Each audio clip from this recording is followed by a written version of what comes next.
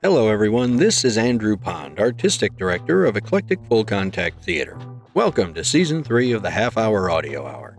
Every month, we'll be featuring a different playwright, allowing you to not only hear their work, but to find out a little more about them and their process. If you enjoy what you hear, please remember to like, follow, and subscribe to our podcast. And feel free to leave a review. You can help us out in continuing this work by heading over to redcircle.com/shows/half-hour-audio-hour, where you can sponsor us through a one-time or recurring donation and become our partner in highlighting the voices and stories of women, BIPOC, and LGBTQ+ artists. This month's production is The Meeting, written by Rachel Feeney Williams, directed by Gail Starr, and starring Robin Fodor and Kelsey Mower. Before we start, we'd like to briefly introduce you to Rachel Feeney Williams. After the production, stay tuned for an interview with Rachel for more insight into the play and this process. Rachel Feeney Williams is a 36-year-old playwright based in Exeter, UK. She has been writing, self-producing, and selling plays for just over 10 years, following the completion of her degree in Creative and Performing Arts at Liverpool Hope University. Over the past 10 years, her work has been produced many times in her local area of Devon, as well as nationally and internationally. In 2021, her piece Believe Me also won an award for Best Original Script in the Exmouth One Act Play Festival. As well as her own writing, she also runs a group called the Literary and Discourse Society, who meet every Sunday to read plays on Zoom exclusively written by members. The society has been running weekly since June 2020 and now has a following of writers from across the world. In January 2023, she started an audio play podcast entitled Theatrical Shenanigans, where she was able to showcase the works of other playwrights by reproducing their scripts as audio plays and then having a chat about said plays with a guest from the theater world. Her main love of writing is to challenge herself, and for that reason, she has completed 5 Play-A-Day challenges since February 2021. And now, The Meeting.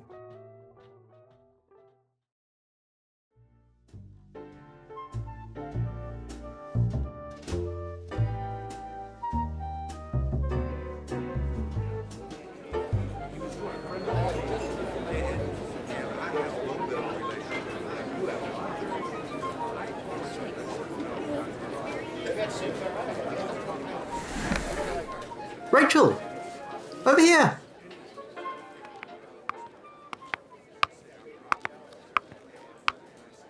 Hi, how are you doing? I'm all right. You found the place then? Simon, I'm from Devon, now out to Mongolia. I know, I just didn't... Didn't think a poor country bumpkin could handle the big city. I didn't say that. I've been up here before, remember? Mostly to visit you. Are you going to start arguing already? No, I'm sorry. I'm just nervous. You have nothing to be nervous about. Just sit down. Wow. What? Nothing. It's too much, isn't it? No, it's fine.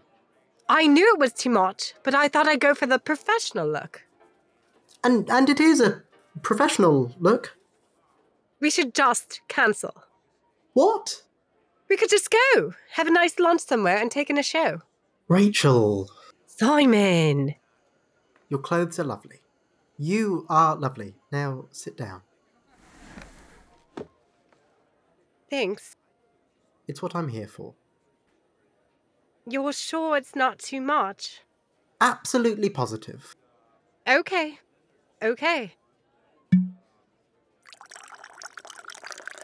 I cannot believe I let you talk me into this. What? You were really excited about it. I know. You said this was the big break you'd been waiting for. I know. And now that you finally have a producer who likes your work and wants to meet, now you want to back out? I don't want to back out. What? Well, this guy has been producing plays for over 45 years. He's a legend in his field. Well, so are you. I'm not even a footnote. Oh, don't talk like that. Well, I'm not. 15 years of writing piddly little plays and having some of them produced locally. Well, there you go. That's more than some people have done. It's hardly the Royal Shakespeare Company, is it? The RSC is overrated. You're just saying that to make me feel better. Did it work? Sort of. Look, he loved your play. He wants to produce your play. We are here because of your play. Stop saying you're like that. You sound too intense. Well, this is intense. This is a huge deal for you. This is a London producer meeting you for lunch to discuss producing your play in the West End, for God's sake. It doesn't get much bigger than that. So, no pressure then. Oh, you will be fine. You'll talk about the play. You'll sound very passionate. He'll love it, and we'll celebrate with some nice champagne. You are riding a lot on him loving this. Well, what's not to love? It's a new idea. It's funny, and it's got mostly female leading characters. What's that got to do with anything? In this social climate, it's everything. Oh, come on. No, it's true. Theatres are crying out for plays that showcase great female characters. I think theatres are crying out for shows that make massive amounts of money. The world has had enough of big-budget musicals. I'm not sure that's true. Okay, it's not, but that doesn't change the fact that the world needs something different that has some great, funny female characters. You talk as though there has never been a play with mostly female characters. Well, there may as well not have been, because your play leaves them in the dust. How much coffee have you had? 2. 3 while I was waiting, but it doesn't matter. I don't think having you hyperactively tell this guy how much he is going to love my play is going to help very much. He doesn't need me to tell him. He told me. That's why we're here. So you're telling me this guy's phoned you up Yeah? and said, I've seen this script online. It's the greatest thing ever written, and I want to produce it. Totally. Pretty much. How pretty much? Well, he said he liked it. Right. After I sent it to him. What? Well, you were just sitting there in your tiny office in Devon, of all places, and just hoping your future as a successful playwright would fall into your lap. That didn't give you the right to. Did I get your script read? Yes. Is a producer meeting you to discuss that script because of that? Well, yes. Then there you are. Now stop moaning about it. I'm not moaning. It sure bloody sounds like it to me. I just have concerns. About how much money you're going to make? Because that's all you need to be concerned about. No, I just... Have you read this? What is it? After you called, I went online and did some research on this guy. You Googled him? Well, he was offering to produce my work, and I think the least I could do is know something about him. And? He's the big time, isn't he? Yes, but... But what? Read the article about the play he did about the writer from Glasgow. Bust Up Over Brassiers. A hell of a title. Just read. All right. So? So? He took this guy's play and shredded it. I wouldn't say it was that bad. The play started out as an exploration of dark relationship between a family and the secrets they were keeping from each other. And? He put fucking musical numbers in it. All right, keep your voice down. He took that poor guy's play and he murdered it. Well, all plays are open to various interpretations. Not when it involves having the female characters walk around with no tops on because, and I quote, breasts put bombs on seats. Okay, I will admit he was a bit of an extravagant. Extravagant? The writer refused to be there on opening night because of what he did. Yes, but he did say later that the experience benefited his writing process. Yeah, because his next piece was about a writer brutally murdering and hiding the body of an unreasonable director. And that was only produced in smaller theatres. It was designed for more intimate spaces, and it won awards. Well, anyone can win awards these days. I'm not going to let him murder my play, Simon. He's not going to. No? Look, that incident was 10 years ago. Trust me, his works have changed a lot since then. Well, you researched him, you must know that. He did seem to mellow out a bit when he came off the cocaine. So? If I don't like this pitch, I can say no. Of course. And anything I sign, I want it written in there that there are certain things I will not allow to be added in. Right, well... My play is not to be dicked about with. Understood. Not by him or anyone. I completely understand. And you're happy to agree to that? Of course. Even if it means this project doesn't happen. You are my friend and the writer. I would not have brought you into this if I didn't think it was going to be great. That's nice, but you didn't actually answer my question. All right, I agree, okay. No need to get testy. I am not the one who's trying to kill this project before it's been allowed to start. I'm not trying to kill it. Really? Because most unknown writers would be worshipping me as a god for getting a big-time producer to read and want to produce their work. I've had plays produced before. In tiny village halls, Rachel. It's still a production. I will not have you belittling the people who help me see my work on a stage. All right. They are wonderful people, and all very nice. Sure they are. And just because they aren't so famous that they can afford to be 10 minutes late for a meeting doesn't make them any less important. Okay, I'm sorry. He's not coming, is he? What? Of course he is. Simon! He's 10 minutes late. This is beyond fashionably late. This is I can't be bothered late. That's not true. He is very keen on working on this. Then where is he? Look, if it will calm you down, I will call him, okay? Oh no, we mustn't interrupt the great producer when he's clearly very busy being late for meetings.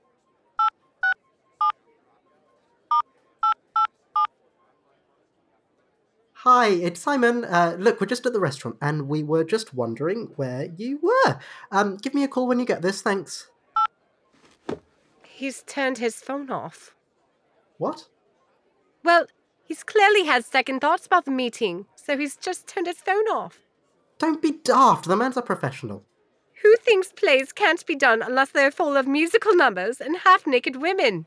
Look, that was years ago, and he is a changed man. Yeah, right. Would I have sent him your play otherwise? I don't... Am I your friend? Of course you are. Have I always been just as excited about the idea of your big break as you have? Well, yes. Then why on earth would I risk our friendship and a big break I have been excited about for many years by bringing in a producer I thought would ruin your work? I suppose you wouldn't. You suppose I wouldn't? Okay, you wouldn't. There you go, so why don't you sit down, have a drink, and just calm down.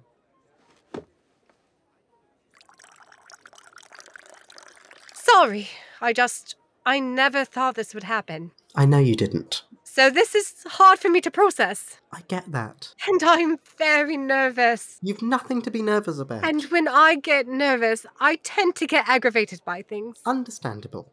Like someone being 11 minutes late for a meeting. He's probably on the underground, which is why his phone was going to voicemail. Oh, I should think he's got a car and a driver. Oh, yeah, probably. Probably. What? What do you mean, probably? Well, I don't know his travelling choices. Oh my God! What? He's broke, isn't he? What? That's why he's agreed to do my play. He's broke and needs some nobody show to bring him back into the producer's mainstream. No, that's not it at all. That's why he's stuck on the underground. He can't afford a car. Or he just chooses not to drive like a sensible person, because this is London. Why do you keep defending him? I'm not. Do you have some sort of vested interest in this? Well, I want you to have the big break that you deserve, but you've known that for years. Did you send the play to other producers? Yes, I did, actually. But he was the only one who responded. Yes, but I expect once the show is a success... Why? Why what? Why was he the only one who replied? Why didn't the others? I don't know. You mean you didn't ask them? I was a bit busy arranging this meeting. Which he's now 12 minutes late for. This amazing producer. Oh, so now he's amazing, is he? He will bring your work to life in a great production. You don't know that, though. Rachel, we have been through this. Don't do that. Do what? Talk to me like I'm a fragile little girl.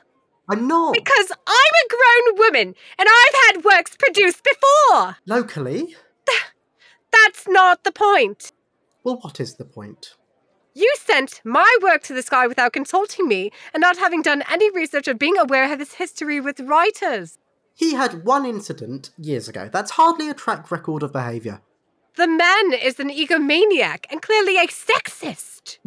He was an egomaniac. But he's still a sexist. I didn't say that. Because that's all I need as a writer of a play with 6 female characters, is to have them subjected to the archaic opinions of a sexist. It's not going to be like that. But you don't know that. You didn't even know that he was once an egomaniac and a sexist, let alone if he still is one.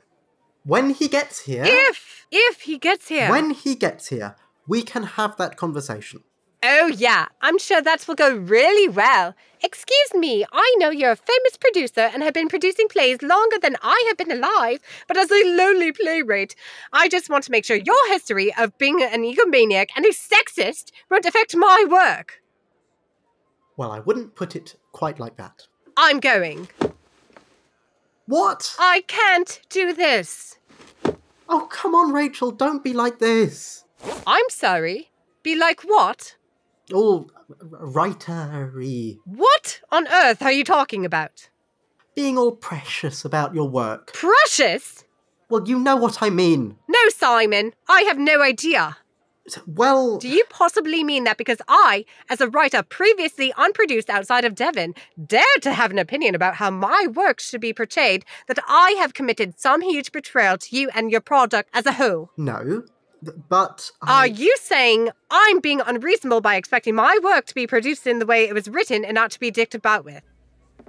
Rachel? Am I being unreasonable to expect a so-called professional producer to show up on time and expect him to be respectful of my work and then want to turn it into a festering turd of a show with 18 musical numbers and where all the female cast are naked? Rachel? No, that would be far too much to expect, wouldn't it? That I should just bow down to this egotistical maniac who clearly has no respect for writers or vision or decent theatre and say, oh yes, sir, of course you can murder my work in the name of you getting your way. In fact, why don't I just take my top off while we're standing here because according to you, women are not good otherwise? Rachel! What, Simon? What other compliments can you possibly have for this theatrical dinosaur whose only contribution to the theatre would have been the result of cocaine-fueled women-hating binges? Go on, Simon, tell me. He's here. Shit.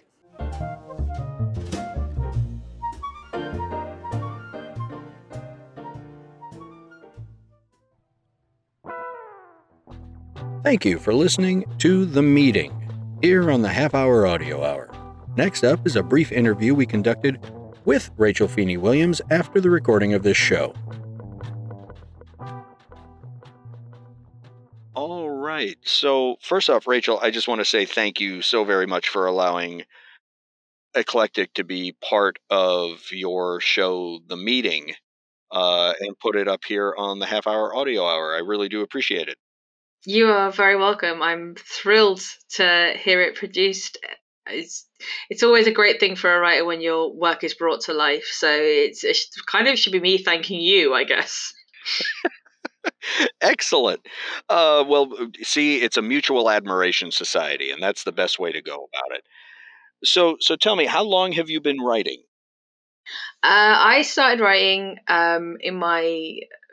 I started writing plays in my final year of university, so that would have been about 12 years or so ago. Prior to that, I wrote short stories and very cringeworthy poetry, as you do as a teenager. Yes. And I started with one play, and then I took a 4 or 5 year breather, and then I wrote a couple more, and then it wasn't until the pandemic hit that I really attacked it with more vigor, as it were. It's actually thanks to my other half, because he and I were kind of trapped in the house together for 3-4 months, and it got to the point where he was saying, look, I love you, but you need to find something to do. So yeah, I sort of took the bull by the horns. I did a play a day challenge in February of 2021, and ever since then I've been writing with more and more enthusiasm, and as of I believe it was about 2 weeks ago, I've hit 200 plays in my catalogue. Wow. When someone tells you to find something to do, you do it. Yes. That's amazing. Once that kind of inspiration and creativity, I say probably infected is a bad word to use, but it does. It infects your mind, and you're constantly thinking about, I could write about this, or I could write about that, or I need to amend this and change that. And that was basically happened. It just took over my life. And for so long, I was just like, yeah, I don't need anything else. This is what I have. Wonderful. So the question that I have next is, what inspired the meeting? So again, going back to the original Player Day challenge I did, which was produced by a company called the Literal Challenge, and they do it every year. It's described as 28 plays later, and it's run in February, and they send you out a brief every day, and the aim is to write a Player Day. And that first year, one of their briefs was just to start writing and stop after 20 minutes. And when you kind of start that process, you think, I have no idea what to write. And so I just sort of started with writing what I know. I wrote about writing plays, and I wrote about, being produced and the dream that every playwright has of being produced by a big time producer. And then my brain kind of went, hang on, what if it's not that amazing? What if the producer is not a wonderful person?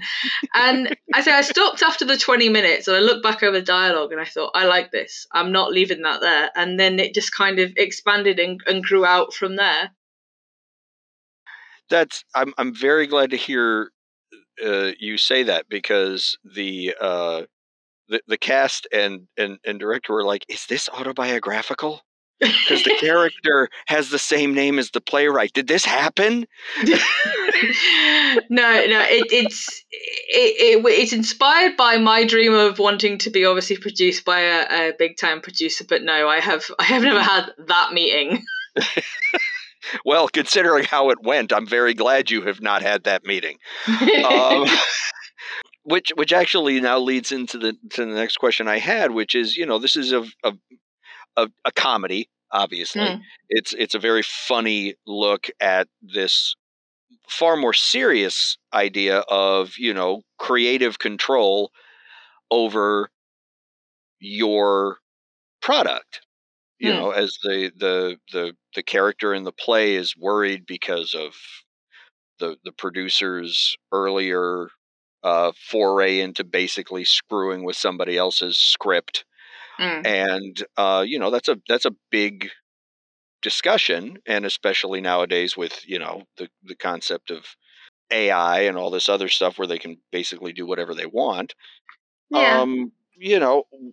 What are your thoughts about the issue of how a show should or shouldn't change when it gets taken on to get produced?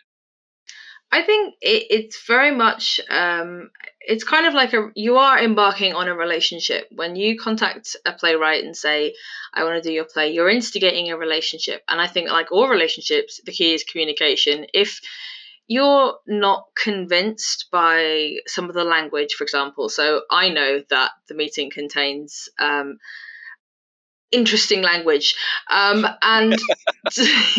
and some people may not feel as comfortable with that, and that's fine. But I think the key thing is to be able to reach out to the playwright and say, okay, we love this, but we don't think this is going to work with our audience.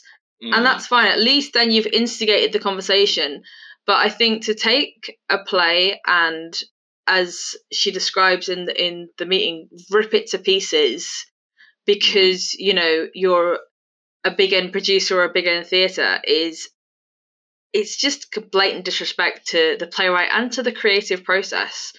I just think that sometimes I think people don't realise how much emotional investment goes into writing a play. And I think, like, would you allow someone to? It's a big dramatic description, but would you allow someone to randomly change the name of your children without asking you? Right. That's the closest I always describe it to. Well, I think that, and as you say, I mean, it's a big dramatic thing to say, but at the end of the day, it is I think, a fair comparison because of how writers view what they have written. I mean, I think you will back me up on this. Most of the time when you've created a script or something and it's going out to be produced, it isn't, oh, well, I just wrote this in 20 minutes.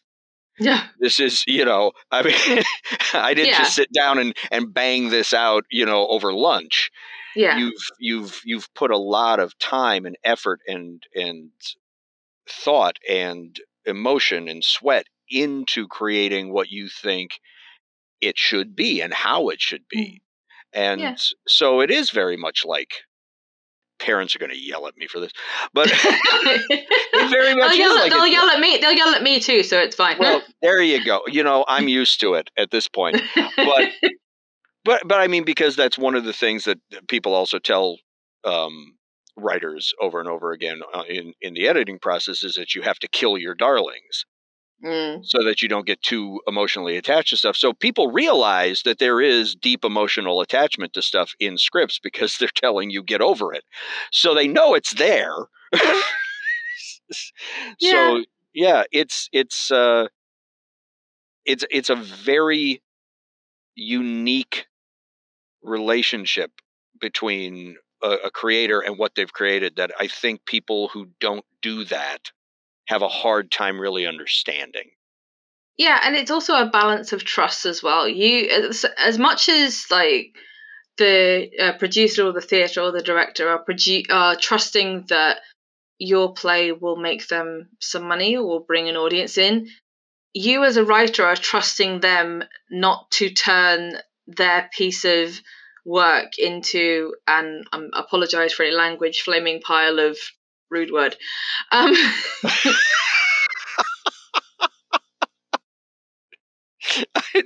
think that's the greatest way of putting it. Flaming pile of rude word. Yeah. No, I think that what you said at the very beginning, it makes a lot of sense. It's really about communication. It's like being willing to have a conversation rather than just do something and tell somebody else to just deal with it. At the end of the day, you have to consider as a producer director, you wouldn't have this play in your hands or in your theatre if it hadn't been for that writer. So to a certain degree, you owe them a certain level of respect for the work and the way the piece is formed. Well, plus, to be completely honest, if you've gotten to the point where you're saying, I want to produce this piece, there had to be something about it you liked. Yeah. It does. I've never understood that whole thing. It's like, yeah, we want to do this thing, but we want to change it completely. Then why? Then go find that play. Yeah, exactly. Yeah. But speaking of your creations and your projects, do you have any upcoming projects that you'd like to promote? Oh, so many.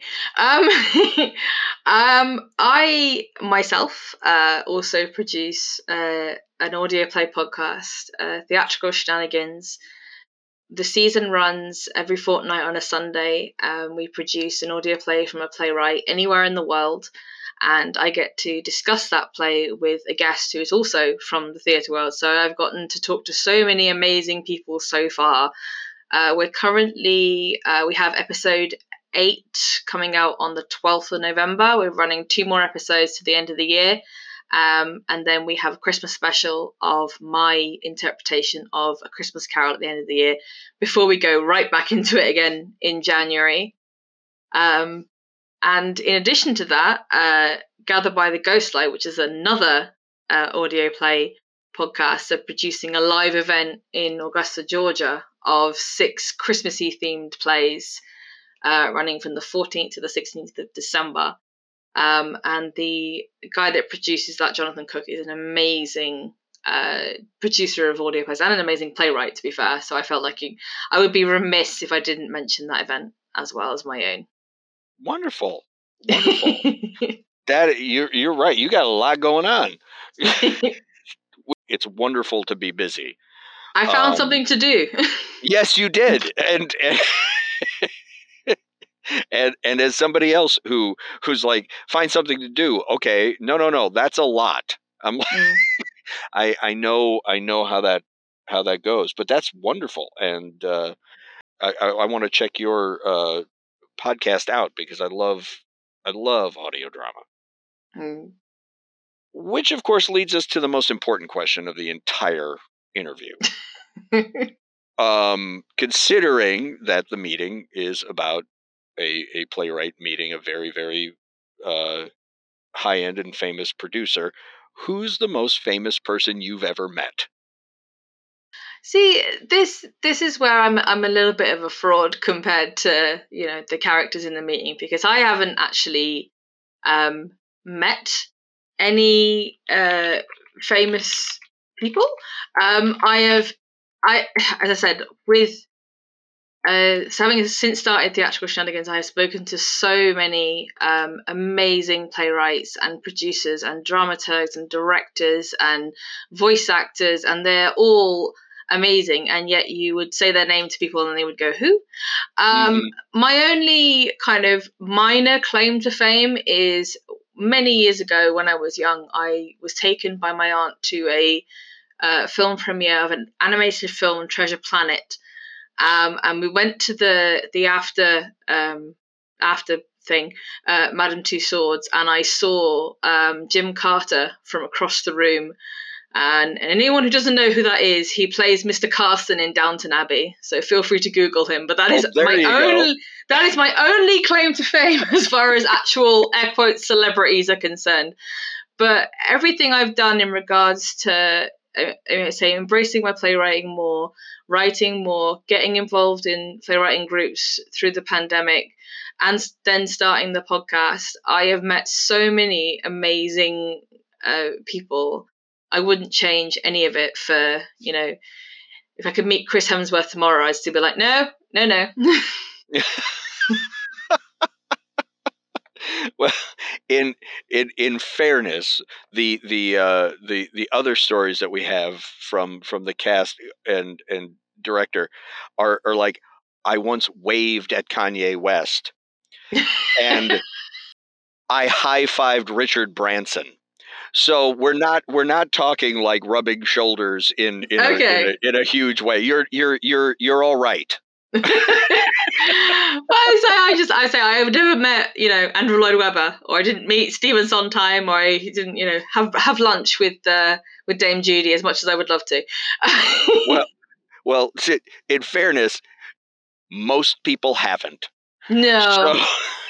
So that's that you're in good company. Well, Rachel, I once again, I want to just say thank you so much for letting us be part of your show, The Meeting. It's been a lot of fun. The script is absolutely a hoot. I love it. And I'm very, very grateful that we got to be part of it. So on behalf of myself and everyone at Eclectic, I want to say thank you very much. You are very welcome. I am going to share a tiny tidbit with you. Sure. Ever since then, I have written it's kind of a long one act at the moment. I think it's going to end up developing into a full length called Kalaba Effing Asian, based from the same characters, so Rachel and Simon, and they bring said producer in to work on another project with her.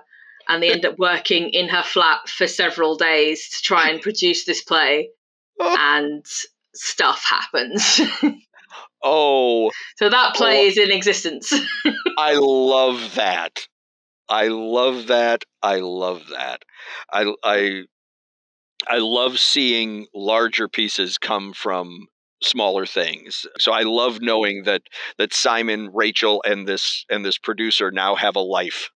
Yeah. Oh, no, they do. Excellent. Well, I can't wait to read it. We hope you enjoyed The Meeting. Next month, we will be presenting Hot Mic by Dana Schwartz. And don't forget to head over to eclectic-theater.com to find out about all of our other shows and projects. On behalf of myself and everyone here at EFCT, thanks for listening.